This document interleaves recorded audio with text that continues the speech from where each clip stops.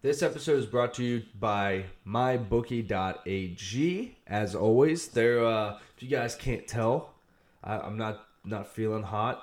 If you guys can see me on the camera, I'm all kinds of disheveled. Mybookie.ag actually paid for the nasal spray and airborne vitamin C drops to take care of your boy while I had to do what I had to do. And talking about taking care of your boy, I let you guys down. I told you to take the underdog on Anderson Silva in the UFC fight last night. I really thought he was going to win. He was a good underdog, and he did not. That was disheartening. I felt bad for letting you down, but in my defense, I seriously just gave you a massive hint on the Henry beating Pico, and none of you guys took it. Y'all took Pico, so not my bad. Not my bad. Guys, mybookie.ag, it's the easiest way to play games. Makes sports way more enjoyable to watch them when you got a little extra cash on the line. So go check them out, mybookie.ag. There's a link in the bio. This episode, as well as the same episode we've been talking about, is also brought to you by Soldier Socks. Soldier Socks are the best socks you can put on your feet. I was out of town this weekend hanging out with my daughter, and I just threw a bag together. I looked, and I had one Soldier sock and one sock. I was like, I want two Soldier socks. I want the best sock that there ever could be, and that's Soldier Socks. I like the fact that they're black socks, and there's a hint of red, white, and blue around the toe. I just think it looks clean on such a quality sock. It's the perfect little hint. And if you guys don't know what I'm talking about, you can know what I'm talking about by going to soldiersocks.com. Also, when you buy a pair of socks, they send a pair of socks, same quality, to a service member who is either actively serving or maybe in need. It's a service member. Guys, soldiersocks.com. You guys can use code CAM10 over there. And you're really supporting a great thing, and you're getting an amazing pair of socks. And they have pretty dope t-shirts as well. SoldierSocks.com. And finally, last but certainly not least, this episode is brought to you by B-Town CBD. My man over there hooked your boy up. They are now the official CBD sponsor of the Road to Redemption podcast. They will be providing us with some flower and some CBD products to talk about, review. I'm going to start a whole new channel. Not a channel, I said that last week. But I'm going to start a whole new video series of strain reviews for CBD. And I'm excited about that. I've tried quite a few of their strains now. I need to be able to do the strain review. I'm going to try to do those this week. And they're all amazing. They're all amazing. I just had the one that was called Space Candy. Very, very calming. After the weekend I've had, their CBD checks out, and the owner is very, very dedicated to his labs, making sure everything comes out so it's legal, so you don't have any problems. And I'm very, very fortunate to be teamed up with B-Town CBD. They're actually right out of the Louisville area.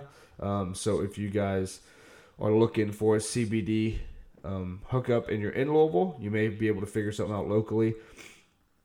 I don't know. That's something you would have to ask them. We're working on a promo code and everything. So B-Town CBD, it's at B-Town_CBD on Instagram. I'm pretty sure there's an underscore. It'll be the only B-Town CBD on Instagram. Again, we're getting all the logistics figured out, but their stuff heals, and we definitely appreciate that. And we appreciate you providing the show with it. So rock on, B-Town CBD.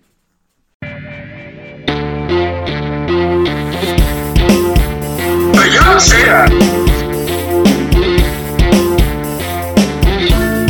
So you're telling me there's a chance?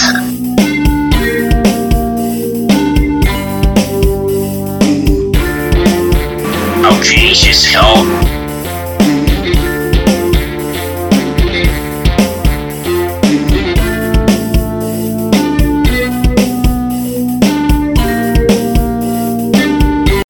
What is up, guys, and welcome back to this episode of the Road to Redemption podcast. How the heck are you? Guys, you should have seen the process I just had to go through to get ready for this podcast. It's been a really, really, really, really, really long couple weeks. Our whole family has been sick as crap. We've been overdrive at work. I've been down to Indiana hanging out with the older sis. It's been a week, but right before I got in here, I rolled up some CBD and I sat outside and I was watching Joe Rogan's podcast, and he put on Jocko Willink's. It's his good speech. Guys, go check that out. That fit perfect for when I needed it for, and I just wanted to shout that video out real quick. But I feel like we're coming to you today in a really good spot. I think we got a really, really good episode coming up, and I'm just gonna kind of start it off. So with my daughter this weekend, right? When you become a parent, and especially when you do what I do, which is I try to observe life from all forms and then turn around and kind of work it all out on this podcast, I noticed one thing right off the bat. All over the news, I've been seeing this stuff about Liam Neeson, and he said that because one of his friends was raped by a black guy, he once walked down the street carrying whatever the term is in Britain or Scotland or wherever he's from. It's a blunt tool. He was just waiting for a black person to start some shit with him so he could kill a black person because his best friend was raped by a black person. He was saying talking about how disgusted he was that he would ever think that, and he knew how irrational it was. The verdict is out on what will professionally happen to Mr. Neeson. I just know that there's been a lot of chatting about that, and I guess I'll put my own 2 cents in here in a second, but I realized racism, stuff like that, really racism, is one of those things that it's definitely learned. You're not born a racist.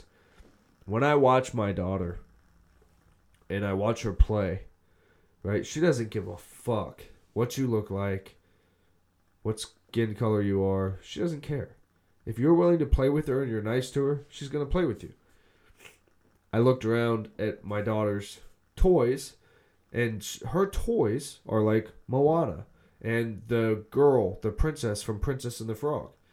Moana's a Hawaiian, and the girl from Princess and the Frog is a black girl. She still goes, I want to be the princess from the Princess and the Frog. Doesn't think twice. So racism is something that we've created, right, due to events, people being terrible to one another. Slavery is obviously a terrible, terrible thing. But that's really was the start of racism. Now, some people may argue, well, that's the first time two races really are documented as being around each other.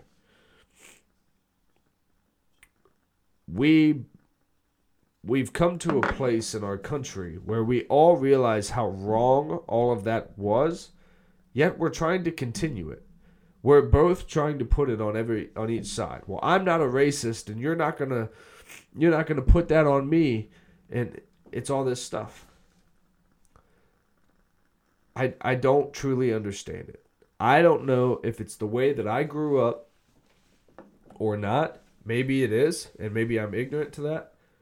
I went to school with just as many minority people as I did white people. It was very equal.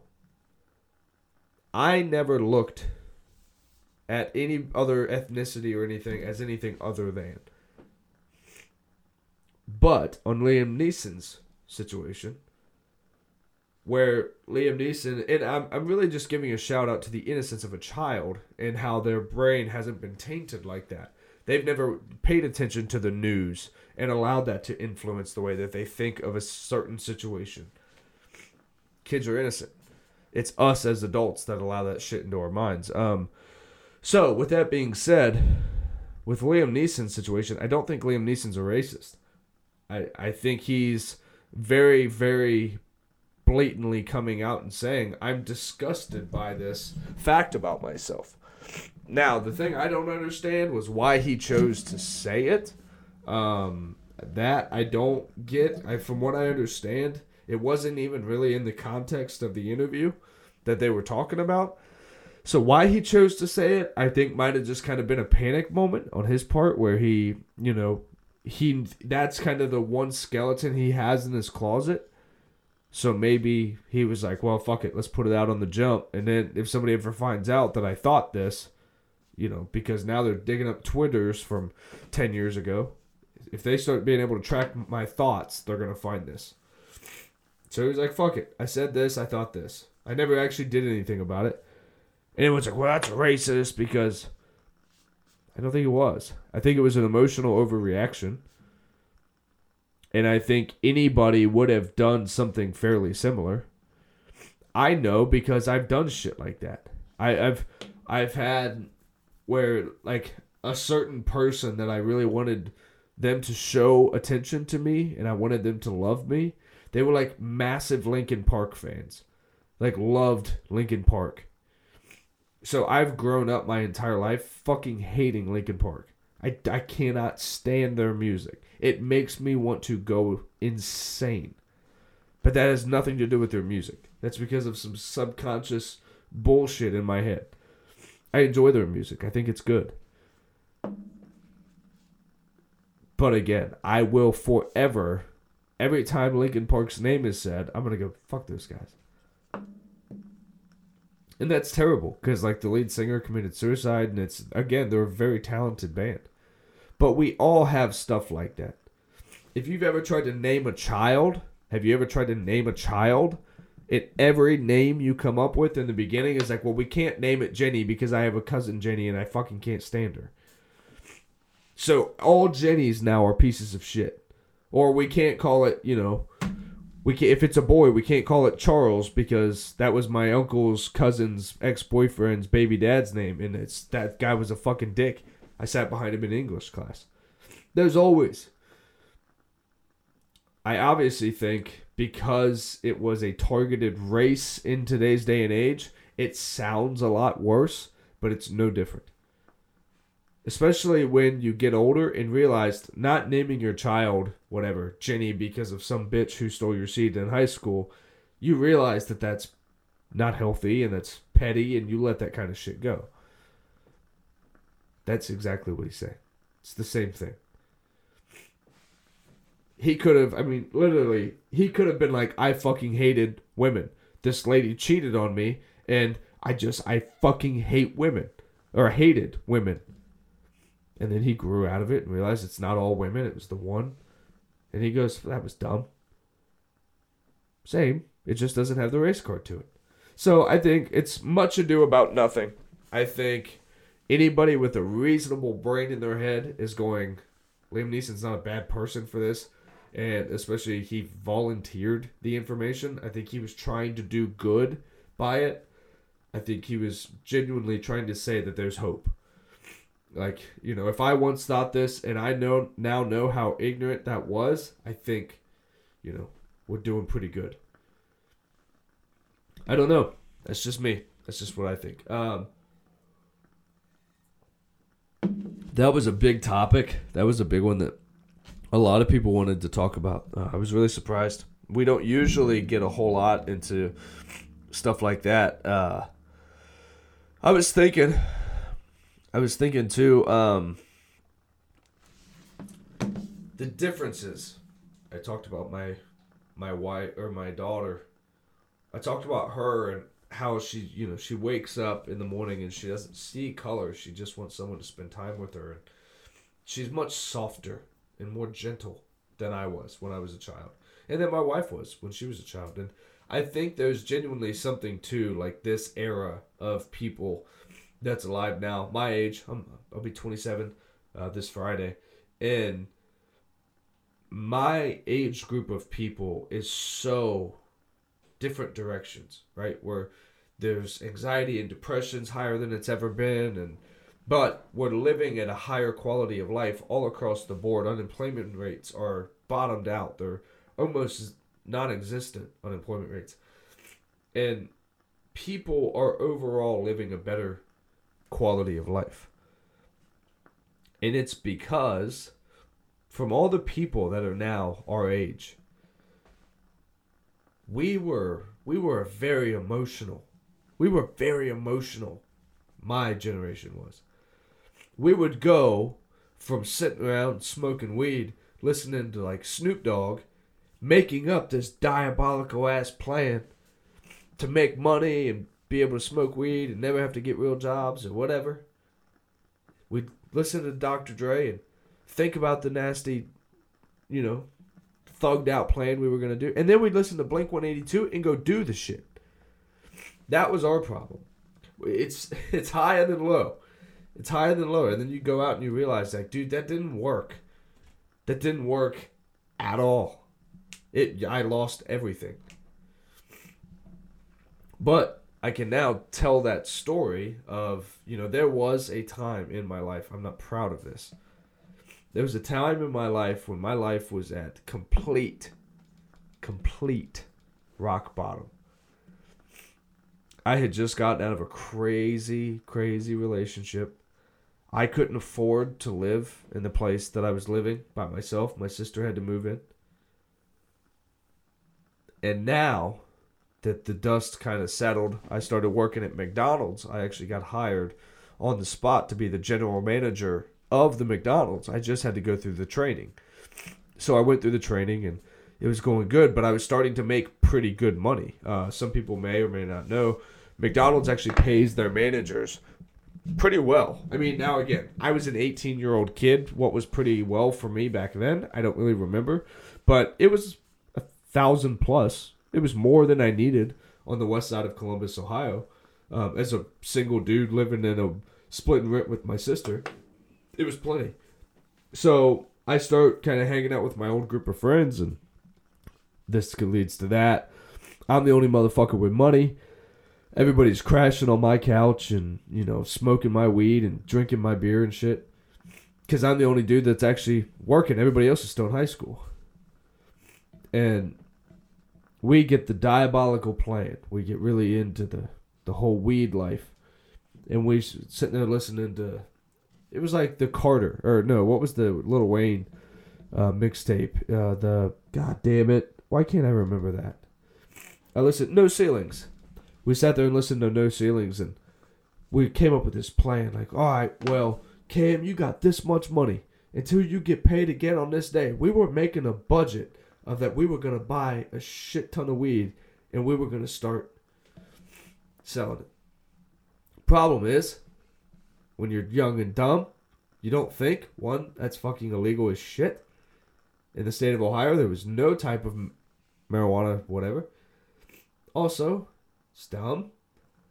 It's dumb. You're a bunch of pothead kids. So what are we going to do? We smoked it all. And we partied hard every night, and it was whatever. It's wild. And then one day I woke up, and I'm looking around, and there's motherfuckers laying everywhere. Not one of them has a job. And I got eviction notices and electric bills stacked everywhere, all over the place. Thrown around, used as beer pong, napkins, everywhere. And I looked around and I said, I got no weed. I got no money. I quit my job because I thought I was going to be this, whatever, kingpin. And I'm sitting there, me and my sister are looking at each other. We're going, boy, oh boy, we fucked this up, huh? We fucked this up good. Years. I told the story about when I went off to the army. This is right before that. This is probably a whole year before I was at that place where I was living in a hotel with this sketchy dude, or was going to try to make money because I was so bad off. But I chose the National Guard instead. But like I said, that was a year later. This is where everything just really kind of kicks off. Because after the whole diabolical plans to be whatever, infamous potheads, after that, the whole different crew of people started showing up. The actual drug addicts and the not meth, but the pills and the shit like that. Hallucinogens. And then, in that point in my life, I was so broken. I was so broken, and I had no idea what what shit was supposed to look like anymore. I was at such a low place. And then I started messing with hallucinogens. And I remember one trip in specific. I'm laying on the floor in the apartment, and things had kind of rebounded. I wasn't full tilt gone yet, but I was really close.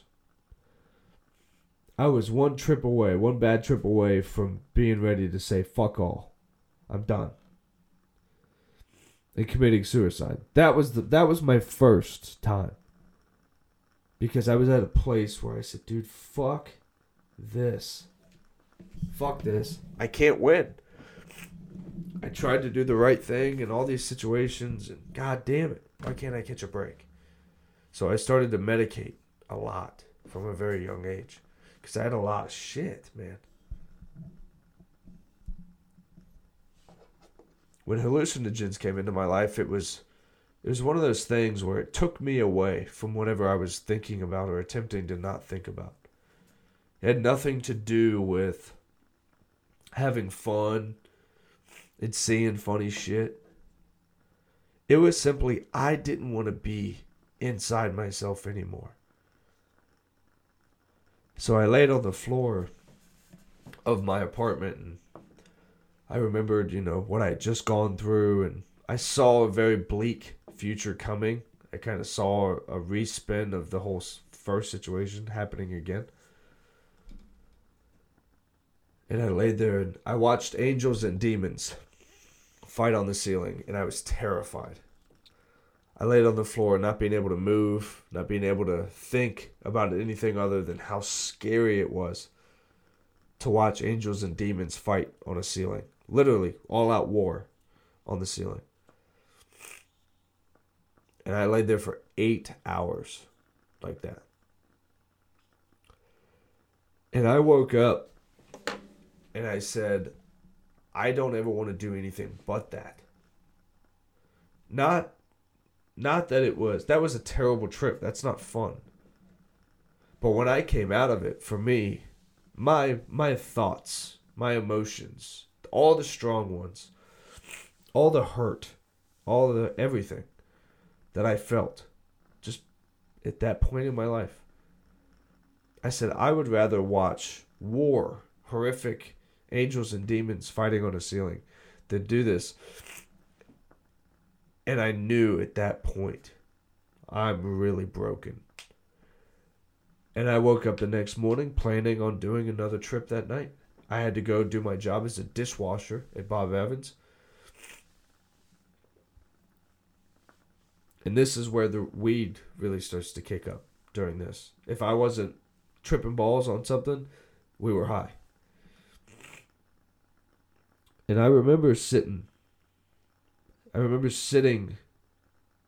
my floor that next morning after not sleeping for a whole night. And I sat there and I said, this is what they talk about in movies. This is when the characters fucked. This is the guy that dies in the movie. And I became at peace with that because it was a lot less painful than whatever it was that I was actually feeling. So, for me, now, the reason I tell these stories, and the reason I tell that story is people have been asking for more of my perspective on things, not like Joe Rogan's, because I talk about his a lot. The reason I tell these stories is because, not that I want people to think any one way about me. I tell the bad shit because it's important to tell. It makes me who I am. Those are just as much real parts of my life as my time in the service was. I'm not formed more by one or the other. The discipline and the structure that I learned in the military is just as prevalent in my life as the lessons that I learned being a fuck up at 18 years old. And that's why I wanted to tell you guys. I think the millennials, which I don't know if I'm considered a millennial or not. I'll be 27 this week, so somebody tell me if I'm considered a millennial. I don't know if, I think what's the other one, Generation X or something? It's like my sister, who's 4 years older than me. But I tell this story, and I tell stories like it. Again, yeah, people are like, God damn, dude, that's incriminating. Like, shouldn't you not say stuff like that? It's entertainment. Yeah. For people that know what that means, that's what it means. But they're all true stories. And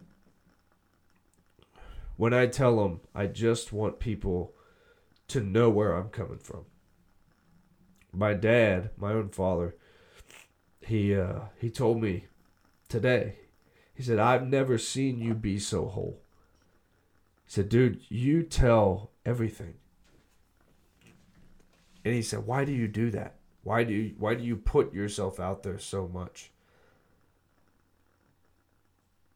And I think the only reason that I can come up with, honestly, in my head, is I told him, yeah, it kind of started where it was initially like I said everything about myself so none of my enemies could ever come out and say it about me.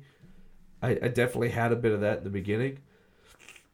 But also, it's therapy for me. It's like anything else, right? I tell these stories, and people either A, don't believe that they're true. They think I'm doing a bit or something. And then other people believe it, but they don't really. They're like, some of it's being fabricated, this, that, or the other. And I'm just keeping it as real as I can. Now, I've been sick, right? I've been very sick. And I've been laid up, I've been trying to do everything possible. I don't take any medications. The only thing I've been trying to do is tons of CBD. I've been drinking my yerba mates to kind of keep me going, the caffeine in them, and an occasional water. That's been my lifeblood the past week. So I'm a little slap happy if this whole episode's been hard to follow. I apologize. But I feel like I'm giving you guys, hopefully you're getting the message behind it. I spend a lot of time alone, especially, I don't have any friends that live close. When I make these drives, right now my wife and my daughter, my youngest daughter, can't go to be with me and my oldest daughter. Not yet. So I spend 9 hours in the car by myself with just me and my thoughts and what was and what's going to be. That's what I hang out with. When I sit at work, my 9 to 5, it's usually, not going to lie, it's a good couple hours of just me sitting there. Nothing really going on. I have a lot of time in my own head. And when I start getting down and I start beating myself up or starting to stress about things, I look back and go, well, dude, you could be a fucking burnout sitting on a futon that's stained with taquito cheese, blunt holes from fucking idiots falling asleep with a blunt in their hand and burning the goddamn futon mattress. Or from a cat hair all over it. You could be sitting on that. Again, trying to be that guy. That was something I strove for, was to be that guy. The guy that everybody wanted to party with. So whatever I got going on now, it's hard not to look and go, you're doing okay. You're doing all right. My come up from the bottom, for me, it's my life.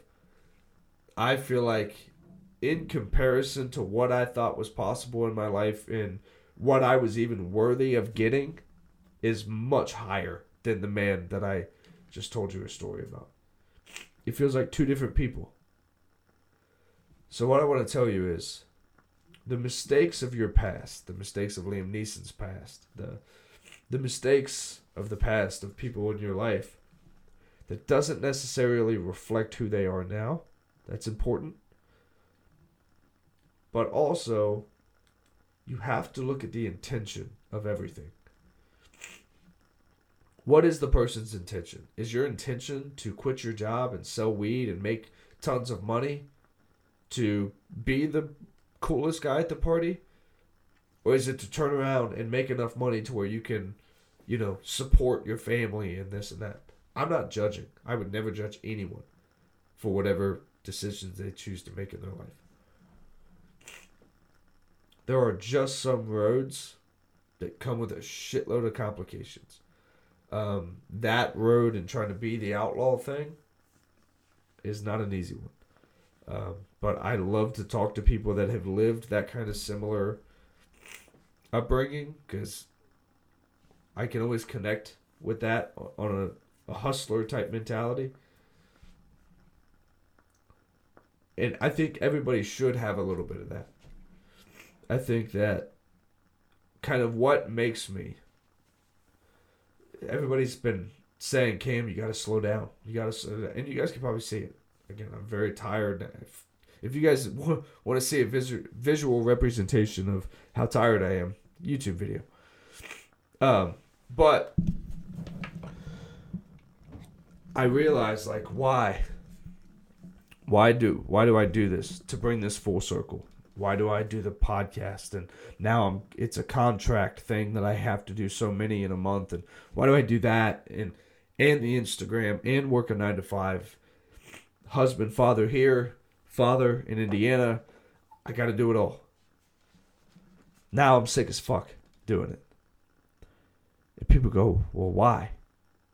It's like, because to that guy sitting on the fucked up mattress, this guy is a goddamn superhero. And I feel like I'm on the brink of my potential, and I just have to keep working.